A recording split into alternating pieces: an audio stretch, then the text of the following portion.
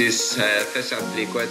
This is Joe Cole. This is Ruben Loftus-Cheek, and you're listening to the London is Blue podcast. All right, Chelsea fans, welcome back to another episode of the London is Blue podcast. As always, your host, Brandon, but this time, Cobham Crew Edition. We've got Phil at Chelsea joining us. Phil, long time no talk. That's on us.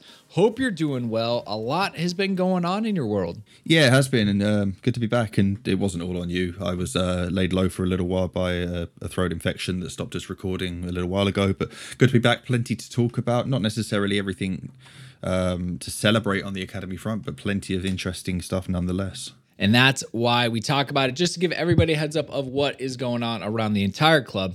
I think they're pretty much the only place that does that in the Chelsea community. So appreciate people like Phil jumping in to fill us in. So we'll kick it off with the Dev Squad to remind everybody they were in the hunt for a title challenge. It's pretty much them and City.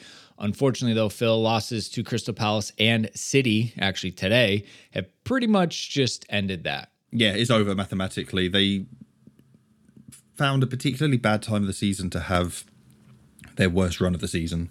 They haven't won in three. They went through a three-game winless run back in August at the start of the season. Didn't happen again until the last month when they drew at home to Everton, and they lost at home to Crystal Palace and lost away to Manchester City today. They needed to avoid defeat at City to have any chance. They had to win there to have a realistic chance. And it was a fairly even game for a lot of the first half. It was the first 15 minutes were as frenetic and as high tempo an academy match as you'll see this season. Chances on both teams, and then when you have those sliding doors moments, the fine margins where things don't go your way at one end and then they do at the other, they can change the momentum of a game. Amari Hutchinson hits the post for Chelsea at one end. 4 minutes later, City go down the other end and open the scoring, and now you're behind the eight ball a little bit, and you've got to go a little bit more aggressive against a team that would love you to do that. This City team is built to play on the counter-attack with width, third man runs from midfield, all of that. They took advantage of that in the second half, went 2-0 up, 3-0 up from a mistake, and it's over at that point. Chelsea got one back from the informed Leo Castledine, but they can't win the league now. City only need one more win from their remaining games to win it for a third year in a row. Crystal Palace can still technically overtake both of them. They've been in a fantastic run of form themselves, including that win at Chelsea. Ideally, Chelsea finished second because they've had a really, really good year. They deserve to be second best to City the way that they've played. Let's hope they finish strong. They've got a couple of games left, win both of those. Hopefully Palace drop points in at least one of them, and the table would probably look fair as a result. Well, and if we remember, last season, it was the R word, Phil. It was relegation battle. Night and day. This time last year, we were Wild. trying to plot a course that involved other teams giving Chelsea help, and then going into last day of the season at home to Tottenham, trying to stay up. Roped in a little bit of first team help in Trevor Chalobah and Malang Sarr, and bring Mason Burstow back from loan at Charlton. And 3 minutes to go in the season, Joe Haig scores the goal that keeps you up. And we were talking back then that the main thing around the club was never again. It's not going to happen again next season. And they did reinforce the group this year. They brought in Amari Hutchinson. They'd already brought in Dylan Williams and Zach Sturge, and then you bring up some others from the younger age groups. Likes of Harvey Vale have played the second half of this season. Gabriel Slonina comes in mid-season and he's played half a dozen games to really good effect. And I think they won't say never again for this season, but the aim will be to topple this City team. They're deservedly triple-time champions. They will be when they're crowned this time. They are the most successful on-pitch academy team in the country over the last few years. Their record stands alone.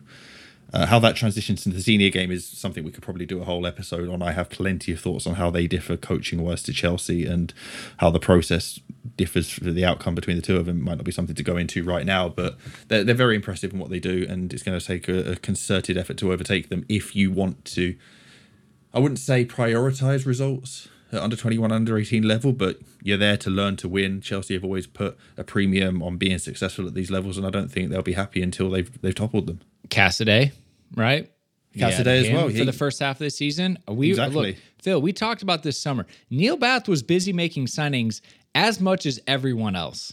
Oh, and that's not going to slow down at all. And Neil's now the director of football development and operations and doesn't have direct oversight over the academy recruitment. But Jim Fraser's been running the academy recruitment program for years. They now have Joe Shields in house, and he's been busy and active in arranging sorts of other deals. You've seen Dejuan Richards, the Jamaica international, the striker. He'll be joining on his 18th birthday. That sort of Shields had a big hand in getting that deal over the line, flying out personally to Jamaica to get the deal sorted at the behest of Newcastle. So good little Jamaican contingency. there is a little bit, yeah. Him and Amari Hutchinson made senior debuts for Jamaica during the March international period. There's a couple of other Chelsea boys who have Jamaican heritage or parentage who are eligible. Former Chelsea Academy youngster Jonathan Russell also made his debut during that break. He's now playing in the EFL. So there's plenty of that going around. Chelsea signed Jimmy J. Morgan in January from Southampton, where Shields was previously. It's a little run that they've had from Southampton. They signed Tyler Dibbling before he went back there. They signed Eddie Beach. It's a fertile recruitment area, fertile ground of talent.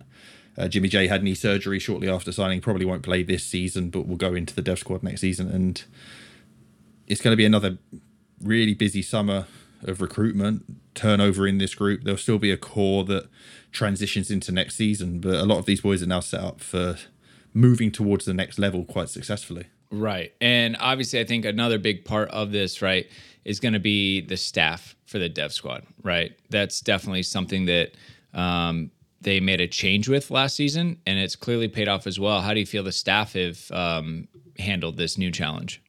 Oh, they've been brilliant. We came to the end of Andy Myers' run, and he had a really good run. Led the team to an unbeaten PL2 title. Oversaw the development of a series of players who've gone on to play for Chelsea or shine elsewhere in the game.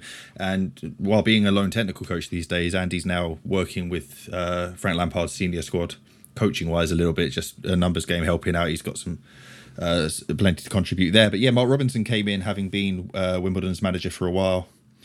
James Simmons returned from a spell with Tor Andre Flo at Sogndal in Norway, went to Wimbledon with Robbo. They've been coaching together now at Chelsea for the year with Jack Michaud, a couple of others. It's a really strong coaching group. The players really enjoy their day-to-day work. You can see the effect it's had on the group, technically, physically. The work rate, the mentality has all been there. They've fallen a little bit short in terms of getting to where they want to and winning the PL2, but resounding success overall. Yeah. Well, I mean, love to see it. Excited to see like just everything snap into place for this team. Unlike, some of the other places, but obviously we know where we stand with the men's senior team. It's not going well. We just had the Brighton dismantling at the Bridge. I'm not gonna lie, Phil. I think this will come out after the Brighton match review, so my opinions will already have been made. But the subs and kind of the structure of the bench and some of the players that are playing just don't fill me with a lot of excitement, especially if they're on loan. And we 100% know they're not going to be here next season. If they wanted to go on loan and just barely didn't make that happen, I just feel like there's Madueke is nowhere to be found. Chukwuemeka is nowhere to be found. There's got to be some youngsters that have gotten first-team football under Frank. I think you and I have talked a little bit about we wish we knew more about Frank's remit as far as these players, but it doesn't seem like the youth are firmly planted. But there's got to be people available to fill into some of these slots. Yeah, they do. It's an uncertain picture as we talk, because Frank's had 3 games in a little over a week with, by his own admission, relatively little time on the training ground to do anything other than to work on fitness and general mentality and approach play. And that's probably not going to ease up that much, although the chances of turning round a 2-0 defeat to Real Madrid away are relatively slim. And so you look at the development squad and what opportunities lie there for some of these boys to get minutes before the end of the season. It's going to be really hard because of the bloated nature of the first team squad. Lewis Hall had a strong 3 months under Potter, getting half a dozen games, and I made the point that 5 of those 6 starts that he made were away from home. And they were in some of the more challenging environments in England. They were twice away to Manchester City, once at Newcastle, once at Liverpool, and once in a heated West London derby at Fulham. And he was absolutely fabulous in all of them. You'd like to think that he could make a return to the first team fold before the end of the season, whether it's in midfield or whether it's in a left-sided defensive role as it was under Potter. And then that one seems viable because he's a bit more of a known commodity right now. But you look at, let's say Harvey Vale, he's already competing against Madueke and Ziyech as left-footed attacking midfielders, let alone anyone else who's playing in those roles, Joao Felix or Raheem Sterling or Christian Pulisic or anyone else who is available in that forward line who are struggling to find minutes. How do you find Harvey? He's been brilliant since coming back from the loan spell at Hull. It doesn't matter what happened at Hull. He didn't play there mostly because of injury and then because of a change of managers and the circumstances that weren't working for him. The talent's undeniable. He got half a dozen appearances under Thomas Tuchel, and if you rate Thomas Tuchel's talent ID, then Harvey Vale deserves these opportunities. Amari got a few minutes under Potter. He's another left-footed attacking midfielder like Vale, who's got a queue of young players ahead of him. You'd like to, these boys all deserve some recognition at the end of the season. You could look at Charlie Webster and say, right, you convinced him to sign a new contract that runs to the summer of 24. That's sort of, it gives everybody time to breathe and to evaluate the situation. Is there a long-term pathway? Can you get him to commit to a longer-term deal? Well, a first-team debut before the end of the season would go some way to saying, yeah, we really value you. We really think you have a future at this club. You've had a great season. Here's a reward for go out there and shine. And then that leads you into the summer with a more positive mindset to renegotiate and plot the next steps. But when you have so many players who haven't played, we just saw Dennis Zakaria come back into the team having played less than an hour since January. These senior internationals aren't getting minutes. It doesn't really bode that well for the development squad, but let's say Real Madrid finish the job in midweek. They do the unimaginable. Let's say Chelsea are out of the Champions League, then you've only got a league campaign left to run, half a dozen games that you're not going to finish that high. You might sneak into UEFA Conference League place with the best will in the world. I don't think it's going to happen. It would be interesting if they did, because that's the sort of competition where you could quite comfortably blood a lot of these youngsters. West Ham have done similar this season, for example, and they're at the business end of the competition without particularly trying or impressing in the Premier League. If they get into it, great, but it doesn't look like they will. So those games sort of become meaningless. I don't think Chelsea are going to get sucked into a relegation battle, but I'm not going to put that too finely in case things continue to get worse. Mason Burstow, Premier League 2 Player of the Month for March, scoring for fun. Chelsea's strikers can't score a goal for love nor money. So you might argue he deserves a little run, but you could do that for half the squad. Does Gabriel Slonina get a game before the end of the season?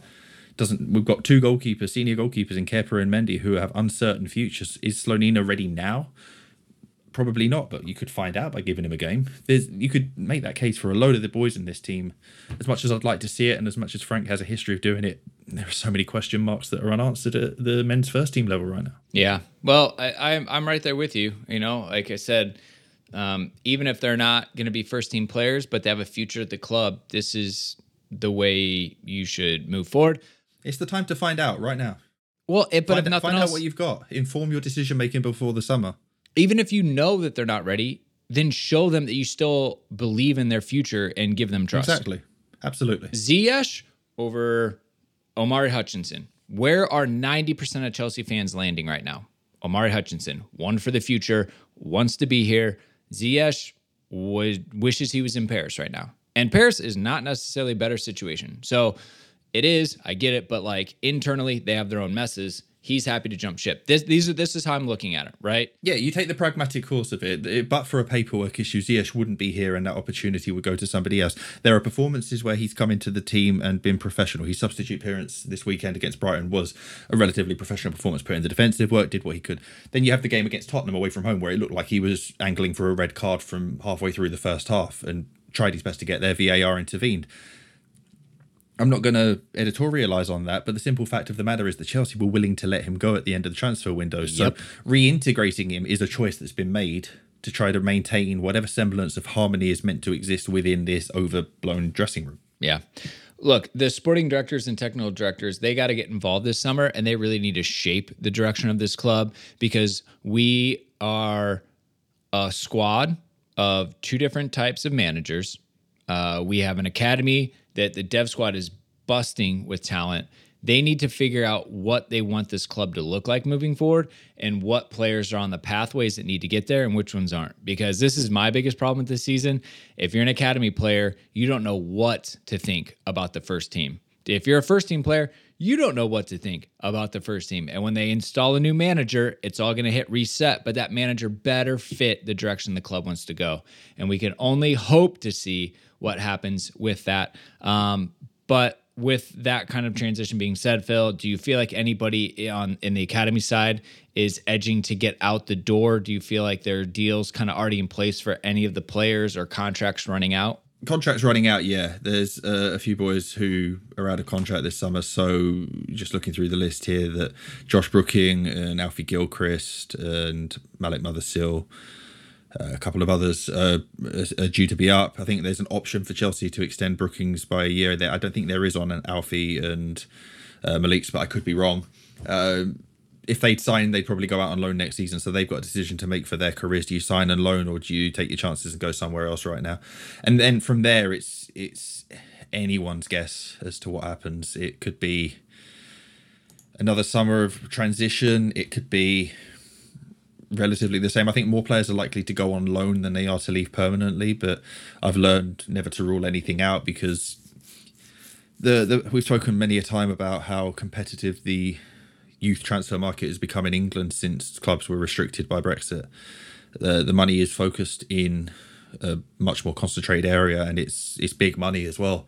So if somebody's offered you a sideways move from Arsenal to Chelsea, as Amari Hutchinson got last summer, for significantly more money and maybe a slightly better pathway, then these youngsters are going to take it, because careers aren't guaranteed, money's not guaranteed, opportunities aren't guaranteed, and Chelsea have a deserved reputation as one of the finest finishing schools in the country. Whether you make it through at Chelsea or not, your chances of developing into an established senior professional somewhere within the game, England or abroad, are significantly higher than at other clubs, with no disrespect to those other clubs. That's how a lot of people view this opportunity to play for Chelsea. So I think it'll be a fairly wild summer across the board in academy development and recruitment.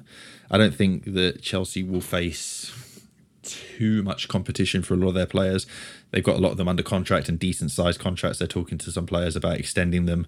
Some of these players will now move on loan, in a loan process that has generally been quite successful over the last decade in doing what we've just talked about. And we'll go from there. It's going to be plenty for us to talk about during the summer break, regardless of a lack of matches. I'm sure that will happen. It always does, but I'm excited to see what happens. Such a good group coming through again, copy paste from season to season. And it's just, more pushing for first team minutes. But we are going to take our first break. We get back, we're going to transition to the U18s and how it is going for them. So thank you to the sponsors, and we'll be right back. When you're drafting your fantasy team, do you ever wish that you could handpick the best stars for your business team? Look, if you're building a talented roster, you need Indeed. Stop spending hours on multiple job sites finding the perfect candidate for the position, because look, Indeed has all of the tools you need in one place to hire at warp speed. Sponsor a job and they're going to match you with the quality candidates whose resumes fit the job description that you post right away. Helps you start hiring fast. And look, Indeed knows that you're growing your business. You have to make every dollar count. That's why with Indeed, you only pay for quality applications that match your must-have job requirements. Visit Indeed.com/Blue Wire to start hiring now. Just go to Indeed.com/Blue Wire, Indeed.com/Blue Wire. Terms and conditions apply. Cost per application. Pricing not available for everyone. Need to hire? You need Indeed. All right, Phil, U18s just beat Leicester 3-0, and that makes 3 straight wins in a row. Villa, Southampton, nothing but goals. This team has got 12 goals in 3 games. Riding high. Yeah, they are, and it's good to see as well. They've had some inconsistency this season. Those 3 wins came off the back of a pair of defeats to Arsenal and Brighton at the end of Feb, start of March. And testament to the lack of consistency there. This is their first 3-game winning run in the league this season. They've had pairs here, pairs there, and then they've lost a couple, and that speaks to why they're currently 5th out of 12 in the Southern Under-18 League. They do have a couple of games in hand on teams above them. They've got the first of those this is going out Tuesday, so they've been playing West Brom as this goes out. If they win all their games in hand, they could theoretically finish second, given that one of those games in hand is against Fulham, who are above them. And that would be a nice way to finish a season that hasn't, again, been as successful as we'd have liked, especially with an early FA Youth Cup elimination. But there's been plenty of positive development from this team, including a mid-season coaching change, and I think the future looks bright for a really interesting group of boys. Well, absolutely. And again, they're very young. They're not all 18s. We definitely see a lot of ups and downs with this group because the learning curve is big with them. But not only that, the learning curve of the new coach, right? You got Hassan Suleiman came in from the 16s with Ed Brand, progressing as well. This is the part of the academy, right? You just work your way up through the system, and it's big for Hassan as well. It is, and we've seen plenty of evidence over the last 20 years. The likes of Paul Clement and Brendan Rodgers and Adi Vivash and Joe Edwards and Jody Morris and Steve Holland, Andy Myers. I've probably forgotten a couple of names there. These have all gone through the age groups at Cobham and gone on to work at high levels within the senior game. And Ed went to join Jody Morris down at Swindon, left an opportunity for the under-18s, and Hassan stepped up from the 18s. And Hassan's been a coach at Chelsea for the best part of a decade. And the way I always like to describe these things is that Chelsea have a core of coaching principles of how football should be played, and then each coach adds their own personal twists on it based on the players they've got available, based on the matchups. And that's really been how Hassan's first couple of months in charge have gone. It's the core still looks like a Chelsea academy team, whether they play with a back three or a back four. And then his own personal preferences and the dynamics of the players he's got available to him start to take over. And maybe one of the things that you can see a little bit more in his teams is that there's a lot of width and a lot of crossing rather than a lot of width that involves cutting inside and trying to play interplay with your 10 or your striker. There's been a lot of go down the outside, get the crosses in, and it's been productive. We've seen goals from a lot of their forwards. So Daniel McNeely scored a couple under him, Louis Flower scored a couple under him, Ronnie Stutter, who's now back fit again after missing most of the season, has been scoring goals. Tudor Mendel-Ledo has been in good scoring form, getting into those so-called dirty areas, which you wouldn't immediately associate with a player full of tricks and flicks and flair like him, but he's getting into the 6-yard box and picking up second balls and tap-ins, and he's got 9 goals for the season now. So maybe that's a little bit of who's available. You've had someone like Ato Ampa come back after a little layoff of a few months and start playing the assists with crosses from the right and productive play there. It's been really encouraging just to see how he comes in and works with a group of players mid-season. We don't typically get mid-season coaching changes with the under-18s, which has been a dynamic for everybody to learn from. Yeah, which is good. And it's fun to see because, like you said, he's been in the job about a month or so. Officially, but he was in charge for a little while longer because there was a protracted spell where Ed was not confirmed by Swindon for paperwork reasons that are far too boring to go into. Well, which we've also learned real quickly from Lampard and his staff, and trying to get figured out if they're in or not. So yeah, that's still not been confirmed as we speak. The coaching staff are they're in plenty of photographs, plenty of club video, but not in written confirmation of who has joined him. So that's what I thought too. Anyways, that's kind of random because as you go on the website and you're looking at the staff, it's Lampard, Bruno, Bjorn. Yeah, some of those are still there because I think technically they're still under some sort of contract. Gardening leave until severance packages are agreed. I don't know. There's bound to be a good reason for it. But yes, Frank is working with Ashley Cole, Joe Edwards, Chris Jones, Andy Bowie, Andy Myers, and a couple of others. JT left the academy. Obviously went with He's gone to Leicester with Dean Smith. Yeah, he's been working mostly with the development squad in sort of part-time mentoring capacity, which is no doubt valuable to a lot of the boys who get to work closely one-to-one with him. He's been loyal to Smith and to Craig Shakespeare, who he was with Aston Villa. Going in there for a couple of months, see what he can do up at Leicester, and I'm sure the door's always open at Cobham for him. I'd be surprised if he hasn't got his own keys. Yeah, well, without a doubt. He's got that always accessible key pass, the thumbprint. Yeah, exactly. A lot of people thought they were going to jump up together, but not. Who was Ash with? Ashley Cole. Yeah, he was with what ages? He briefly worked with the under-16s at Chelsea before taking an England under-21 coaching job that I think he's still in. Then he went full-time to Everton when Frank went up there. Yeah. Well, good stuff with them. So we got that. Billy Gee, he's back. G. Yeah, he missed the best part of a year with what was initially, I believe, a knee injury. And then when he was about to come back after 9 months or so, there was a bit of a setback. But he's come back over the last month, and it's been really good to have him back. He's nominally a sort of a number 6 type midfielder, but has spent more of his last year or so at Chelsea playing as a centre-half in a 3 or in a 2. And he's got that really elegant, upright, ball-carrying style, reads the game super well, isn't afraid to put himself into tough tackles and scenarios. So he's got sort of centre-back traits, but that midfield opportunity to play make and to drive forward, and that's really helped the team to 12 goals over 3 games. It's that assurance in the first pass and the build out of defence.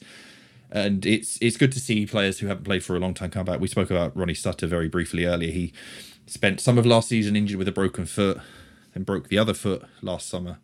So he's had a lot of adversity to come through. The club offered him an extended contract during his recovery. He's come back. He's been captain in the under-18s, scoring goals. Similarly, seeing Billy G back with the run into the end of the season is promising, particularly because it's hard when second years get injured towards the end of the second year and they can't carry momentum into their move up to the development squad. He'll age out of eligibility for the under-18s this summer. And if you haven't played in a year and then have to go up, it can be really hard when you have to do that. So being able to put together 6 to 10 games between his comeback and the end of the season will serve him well as he goes on to that next step. Yeah. So, the table is different, right? So obviously it's U18 Premier League. We're in the South group. Most of the teams competitive, right? Crystal Palace 37, Fulham 36, Tottenham 35, Chelsea 32. But then you've got West Ham at 51 points. And champions as of this past weekend. As of like a month ago. Oh, they won their first 13 games. At that point, they weren't going to be caught. I know we speculated a little bit. We had a laugh with it. Can Chelsea catch them? Maybe. And then Chelsea went and won at West Ham, and it was the second defeat of the season for them. And you thought there's not really a chance, but they slowed it down. They delayed it a little bit. In fact, West Ham could have won it the weekend before they did. They were at home to Brighton, 3-2 up in stoppage time. Brighton scored twice and fully extinguished the planned celebrations there. But West Ham have had a great season. They're in the FA Youth Cup final against Arsenal. They beat Arsenal to win the under-18 league. I think they're heavy favourites to win the Youth Cup, and you have to give all the credit in the world for a terrific job. But that's the bar that they've set for Chelsea to go and attack next season. Chelsea have to meet that challenge. It was West Ham's second place last season to a really, really good Southampton team.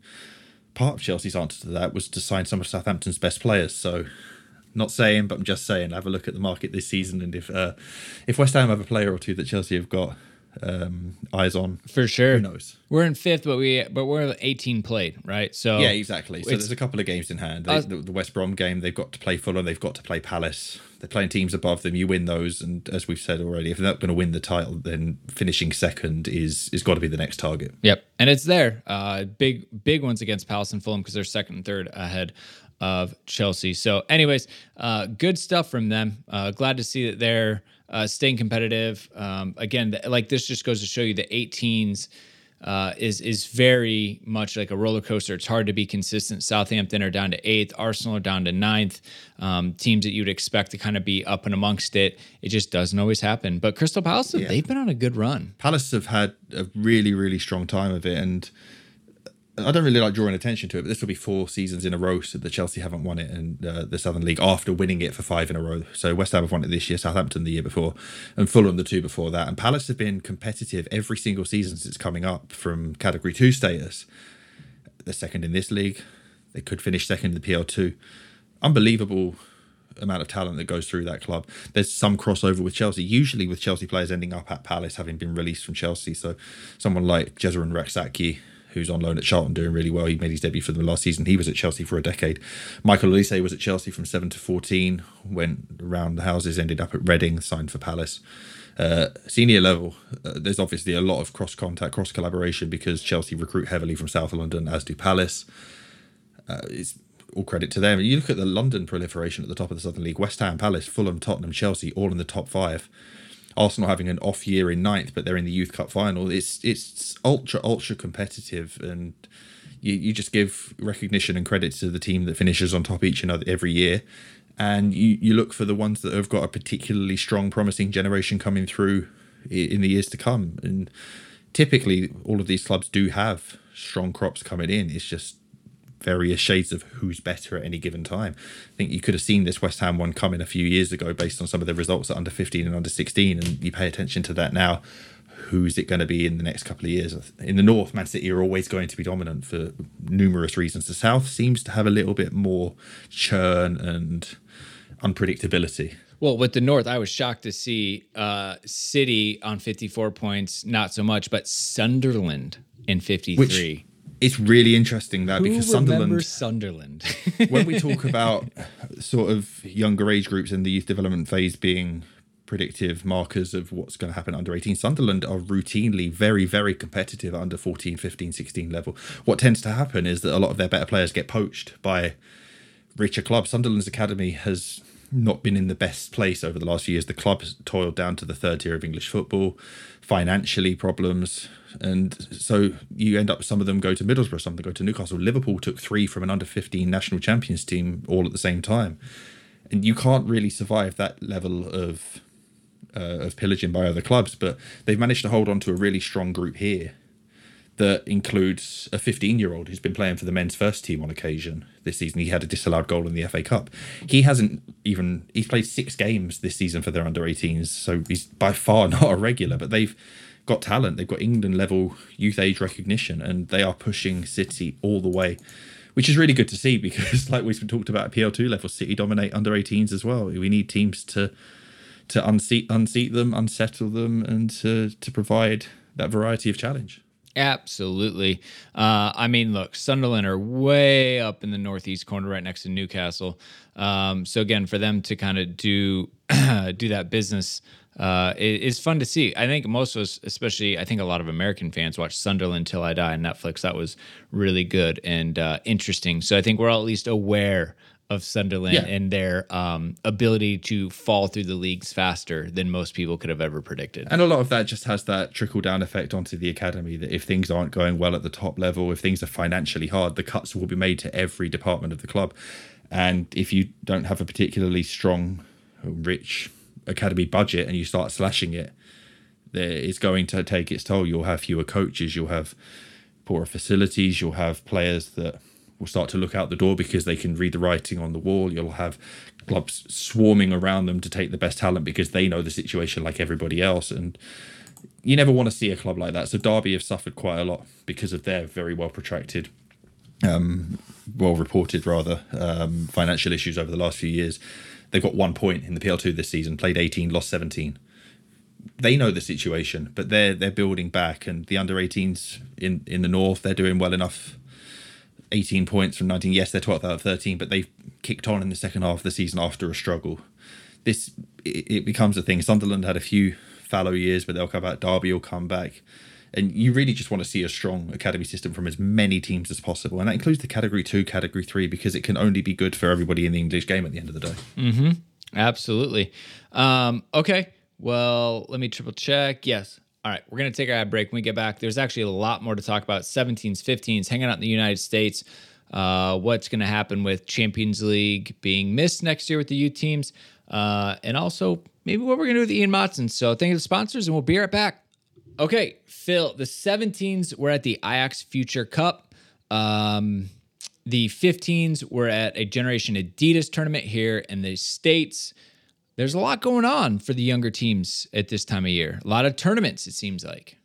Yeah, so the Easter week into the Easter weekend saw more than 100 or almost 100 academy players from every age group, from the youngest 2015 borns all the way. Yeah, we're not going to get into those right now, but yes, there are 2015 borns in academy football, all the way to the 2006s who represented Chelsea's under-17s at the Ajax Future Cup. And it was the first Future Cup in 3 years. It's a really prestigious, high-level youth tournament hosted by Ajax, as you'd expect it to be. It's the first time Chelsea have been in it.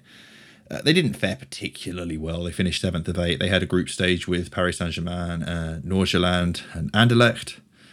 They lost to Paris. They lost to Nordsjælland, who ended up winning the whole thing comfortably. They drew with Anderlecht, which set up a Sunday game for the last place playoff against Pachuca, which they won. It was a good opportunity for a lot of the first-year boys to play, and some of next year's scholars, and even one under-15, Hudson Sands goalkeeper, who we should point out made his under-18 debut at Leicester, as we spoke about earlier. 15 years old, kept a clean sheet. Ted Kerr did that a few years ago and has gone on through. He's currently injured, which is part of the reason that Hudson played these games. Chelsea have a lot of young, talented goalkeepers coming through. But I digress. A good opportunity for a lot of boys to get a tournament in, particularly with the early exit from the UEFA Youth League, which we'll touch on in a minute. It just gives them a more diverse games program to go to Europe, to around the world, and to take in these tournaments and play in 3 games a day of 60 minutes, 30 minutes each way. It's a challenge. You've got to prepare your body and get physically through it and learn to win tournaments. So good for those boys. And then the 15s, as you said, were in Florida for the Generation Adidas Cup. Again, They had their learning experiences, good and bad results. But probably the most interesting thing for a lot of people looking at that group from afar, some people may have watched it on MLS Season Pass on Apple TV. There's a few famous names through that group. You may have recognised, for example, Damian Cech in goal, Landon Emanalo in midfield, and Isago da Silva, left centre half, like his father Thiago Silva. So, to some extent, this is expected of people who are attached to a club for a long time to have capable young footballing talent in their family at the same academy. It's convenient, it's local, it's easy. It's not literally just a case of nepotism. They have to be good enough to be in the system. And these boys have gone through the age groups, deserved it. To varying extents, similar to their parents, yes or no. Thiago's boy is a left centre-half who moves and looks extraordinarily like him. The younger Czech goalie hasn't quite got his dad's height yet, but you expect him to develop into that at some point. Emanalo played central midfield, left back, a bit of a utility man like his dad. Just interesting to see these boys come up and get an opportunity to play. There's a lot of talent in those groups as well. But yeah, just having a look at the squad list there and seeing a few names you recognise, always nice to see that coming through at the academy. Yeah, that is very fun. I'm sure we'll make sure to get that on social just to spread the awareness. It was fun to get to watch some of those games. The Generation Adidas is a big tournament over here with a lot of MLS academies there. I know the MLS was pushing it on their end for a lot of the successes they had, but it's just good to kind of see those players get exposed to different countries, to different types of refereeing, to different styles and stuff like that. And to be able to come over to the U.S. and play in Florida at some of our best facilities is just fun to see, I think for Americans. So I have the MLS season pass, got to tune in and watch, and realized why I was never going to be a pro. These 15s are absolutely impressive. It was terrifying to see some of the level of talent, especially coming through the MLS academies. Chelsea lost to New York Red Bulls in the sole game that was televised, broadcast live on the season pass, and they've got a forward called Julian Hall, 15 years old, and only recently 15 as well, who was I'm very aware and commonly see talented, physically developed athletes coming through in English football, and this boy was as quick as I've seen, as strong as I've seen, and technically as capable as I've seen, and all within the requisite age group. I'm thinking, okay, yeah, this was a high level tournament, and the Red Bulls didn't win it. I think Philadelphia won it in the end for the under 15 age group that Chelsea were in, and you'd expect the US sides to perhaps dominate. They're on home soil, they prepare for it, they don't have to travel, but they dominate justifiably. And I hope Chelsea return to this annually, because it's really good exposure for the boys, really good for them to go over and play in these tournaments, different environments, a lot of humidity that they won't face in England for sure, and opportunities to network and establish a presence stateside, which all strands of the club I'm certainly will be doing this summer again, as they did last summer. Yeah, excited to see how that shapes up. You touched on it earlier, but obviously with Chelsea being out of the Champions League, almost guaranteed. I mean, they're going to have to turn around a 2-0 deficit at home against Madrid, go on through the semifinals, which it looks like it's going to be City, to then actually probably having the easiest finals compared to the quarterfinals and the semifinals if they're to get there. Oh, yeah. But that affects the academy. It does. Looking like for only the second time since it began, they won't be in the UEFA Youth League, which will be very disappointing, because it is as good of an under-19 tournament as exists in Europe. Chelsea have won it twice and lost the final twice. They haven't had a good run in it in the last couple of years, and it will be a shame if they're not in it for next season. And to be honest, nobody knows what it's going to be like the season after, because the 24-25 season is when UEFA are changing the format of the Champions League to the so-called Swiss model, where everybody exists in one 36-team league table. And how teams end up qualifying for that is going to be varied, and there'll be heritage spots or coefficient-based spots, which should assure Chelsea of a place regardless of how they're doing in the Premier League. But UEFA are yet to announce how that affects the UEFA Youth League, because that's just a mirror of the Champions League as far as the 32 on that side. There is a domestic champions path, so in England that will be West Ham against Manchester City or Sunderland. So if West Ham or Sunderland win it, they'll be in the Under-19 Champions League next season. If Man City win it, that place goes to another country. It doesn't go to another English team. So Chelsea won't be in it next season, and that does affect the games programme. It means, firstly, you've got 6 fewer games for the Under-19s, which is some of the Under-18s, some of the development squad. 6 minimum fewer games, but it's also you don't have the diversity of that high-level competition, and then you start to think, how can we fill that in? This season, they were knocked out halfway through. They didn't get to the knockout stages. They'd had the 7 games, but you supplement the games programme by going to things like the Future Cup in Amsterdam. Knowing next season they won't be in it, do they, for example, enter the Premier League International Cup, which is ostensibly an under-21 competition, but teams like Arsenal have been in this season and used a lot of younger players. Liverpool have done similar. It's not quite as high quality. It's all hosted in England. You don't go abroad. All the European teams come to you. Chelsea were in it 7 so years ago, chose not to moving forward. They could join other tournaments mid-season. They could go off on friendly excursions. They've got a friendly in Monaco before the end of the season for the development squad. They had one at Rangers in Scotland the week before we're talking. So it's something for them to plan for, but it's just disappointing because we've all got such good memories of the UEFA Youth League and Chelsea winning it, and so many of the alumni going on to achieve great things for Chelsea. And we won't be in it next season. That's sad. Yeah, for sure. Chelsea, big club, want to be in the biggest stages.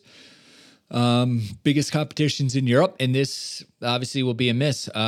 So it's probably good at times. The men's team can make sure the youth academy get it, and then there's other times where the youth academy should get it when the men's team shouldn't. So it just kind of is what it is. And it's why I wouldn't mind them qualifying for the Conference League. It's like, it's weaker than the Europa League, which Chelsea have sauntered to winning twice in the last decade. And you don't want to be in the Europa League, but if you're in it, you win it.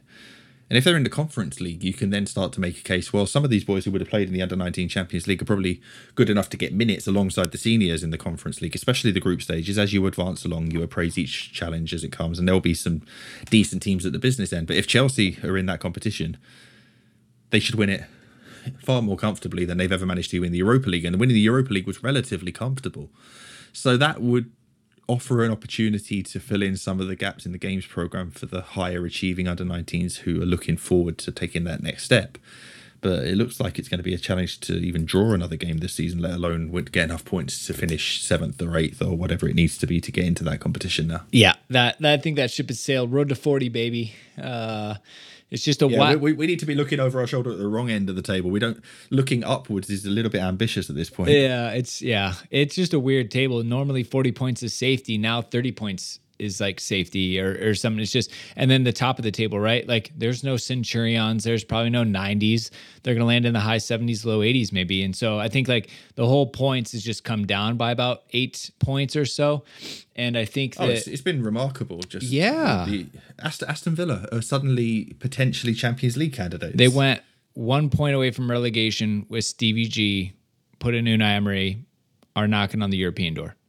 It's unbelievable, and it's relatively frustrating that maybe a month or 6 weeks ago you could have made the same case for Chelsea, but again the slide has continued. Let's not dwell on that. Did the opposite, right? We went from 5th to down at the bottom. So you've got enough episodes of this where you guys are having to find answers to all the negative questions. Let's try and use the Academy platform to be a little bit happier. You're all good for all of our sake. Yeah. So the last one is Ian Maatsen has had a stellar season in the Championship with Burnley. The problem, ? Is that now Burnley have been promoted.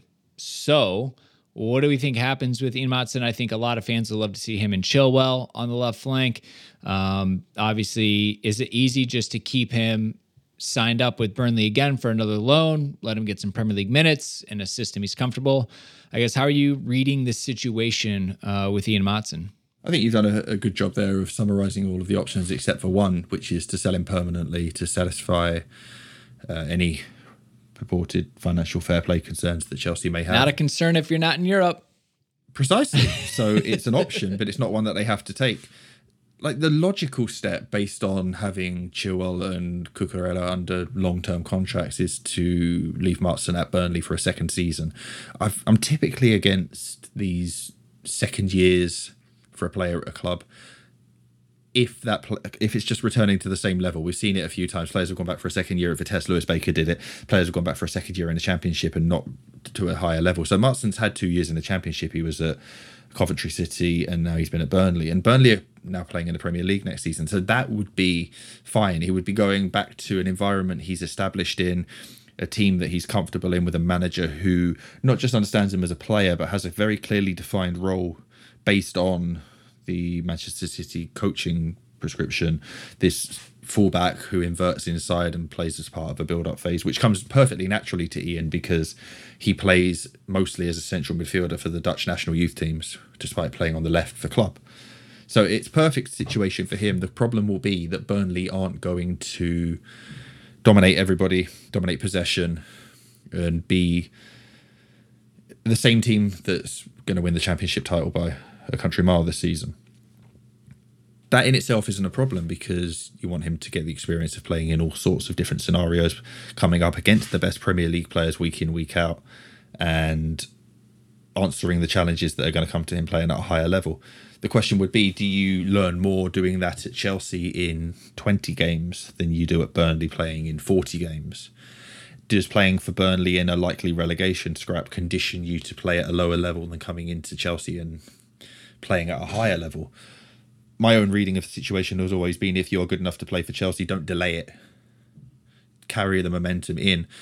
There's only been one time, realistically, in the club's recent history where players have been able to go from the Championship straight into the men's first team, and that was when Lampard took over in 2019. He bought Mason Mount, Tammy Abraham, Fikayo Tomori directly from the Championship into the squad, and they were all able to perform at an acceptably high level.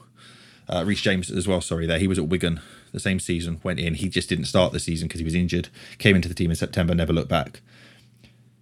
You can make the case for so many other players to have deserved that opportunity. And Marston's the latest in a long line of doing so. He's been the outstanding left back in the Championship this season. Does that mean that he's Premier League quality already or not? Who's to say? Chelsea have just spent 100 million straight up on Madueke and Mudryk, who are similarly aged profiles, different positions, yes, but one was playing in the Ukrainian top flight, one was playing in the Dutch top flight. You can make a strong argument that the Championship is not just, maybe you can say a tougher league, but you can also say a league that translates more into English football, into Premier League football, than the other two. Mason Mount was on loan at Vitesse in the Netherlands, the same league that Madueke was playing in. He then went on loan to Derby before it was assumed that he was Premier League ready. The Ukrainian top flight is, with respect to it, probably a lower standard than both of those. Yes, Mudryk has some Champions League experience and that does help. But if you're prepared to gamble big transfer fees on their potential and their development and insert them into a first team environment, you can make the same case for somebody like Ian, who you've already got under contract and don't need to spend big on, that he's ready for the same sort of commitment now. I wouldn't say I expect it just because you renew Chilwell and he's established. You've got Cucurella under a long contract that if you don't plan on shifting him, then he becomes a burden on the squad and a financial burden on the sheet. And Maatsen might be deemed the most expendable. I think it would be a shame because it kind of speaks to a lack of a meritocracy in a way, that you do all you can and more when out on loan. Chelsea have a year option to extend, I believe, to 2025. So the reported 2024 contract isn't an issue, but Ian and his advisors can make it an issue. It's, well, I don't want to go on another loan. I want some certainty in my career. We've seen it before. I think it's going to roll and run throughout the summer. I don't know whether I'm optimistic about him being a Chelsea player this time next year, but I would like to see it. Well, I think a lot of people would. He's really excited a lot of people. I mean, what's your feeling? Because I think, when we lost Tino to Southampton, and then we lost Tarek Lamptey to Brighton, I think Chelsea fans are seeing that there's some high potential fullbacks coming out of the academy that for whatever reason we misjudged or mistimed.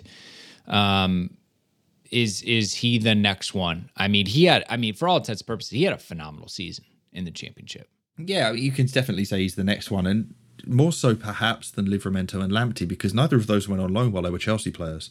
Lamptey came into the team midway through Frank's second season. It was his first season. Had some injury issues, but the contract situation was up. And then he looked probably at Reece in front of him and Livramento behind him and made the move that was right for his career. He went on to Brighton, and before the injury started to slow down his progress, was one of the best young players in the Premier League. Tino went at the same time as Miles Pat-Harris and Lewis Bate in a summer of uncertainty after Frank's departure. Again, hadn't played any top-flight football, and Southampton were in a position to trust him that Chelsea wouldn't necessarily have committed to. I mean, we still technically haven't provided a capable backup to Reece James. Yes, Malo Gusto is under contract and will join in the summer officially. High-quality teenage talent who's done some really impressive things in the game, but isn't necessarily a known commodity at this point. We trust that he will be, because it's the right sort of profile of signing to make. But it begs the question, do you need to sign Malo Gusto if you commit to Livramento or Lamptey 3 or 4 years ago and save yourself that fee and the headaches in between? You kind of have the same with Martson now, who has over 100 senior games in his early 20s, 21, does everything right by the book, seems ready for the next step, but now has 2 senior players in his position ahead of him, whereas some of the Chelsea boys, the right backs, didn't. Yes, Zappacosta was under contract, but I don't think anyone was realistically looking at him as being a blocker. It was more about the philosophy of and the mindset of, we're going to bring this guy in, and you sign Sol Niguez on loan, and well, if he's going to block Billy Gilmore playing, what does it speak to my opportunities and things like that? It's part of the big puzzle that the co-directors of football need to solve this summer, as we said earlier in this episode, that they need to present a vision and a clearly defined pathway ahead for all of the young players at the club, whether they've been signed from elsewhere or whether they come through at Cobham. And your guess is as good as mine right now. Maybe I've been conditioned to be a little bit pessimistic about the chances of Ian coming through. I would love for him to be in the squad next season and to contribute, because I believe he would improve Chelsea's performances. It's as simple as that. Well, I think that's pretty much the easiest way to break it down, which is what we're hoping for. Sel Niguez not only prevented center mids from coming through, he also prevented left backs. Don't forget that, Phil. Yeah, he did it every all. day. God, every single day. This is what we need to turn around. No disrespect at all to the player himself, but the process by which he ended up at Chelsea and then ended up playing for Chelsea is a tremendously flawed one. Let's leave it there. For sure. So anyways, that's going to wrap us up for the Cobham Crew Academy update. A lot's going on. It's the end of the season. Like I said, they're positioning to aim, or they're positioning themselves to finish as high as possible. There's definitely a lot of eyes at the academy with Frank back. What message are we going to send to the squad in the last, 8, 9, the remaining league games? Hopefully a lot of opportunity, because some of the players that we saw come in against Brighton just left a lot to be desired. And I miss Lewis Hall. Very, very plain and simple. Would love to see him put on the first team kit again. But Phil, as always, we appreciate you. A lot of content on Twitter at Chelsea Youth. We appreciate you. Always a pleasure. All right. Well, anyways, follow Phil. Then you get all the real-time updates. Otherwise, he'll be back with more content. We've got, obviously, Real Madrid coming out tomorrow. We've got a Tinkerman on Friday. More and more content throughout the week per usual. So make sure you're subscribed and check it out. Until next time, Chelsea fans, you know what to do. Get the blue flag flying high.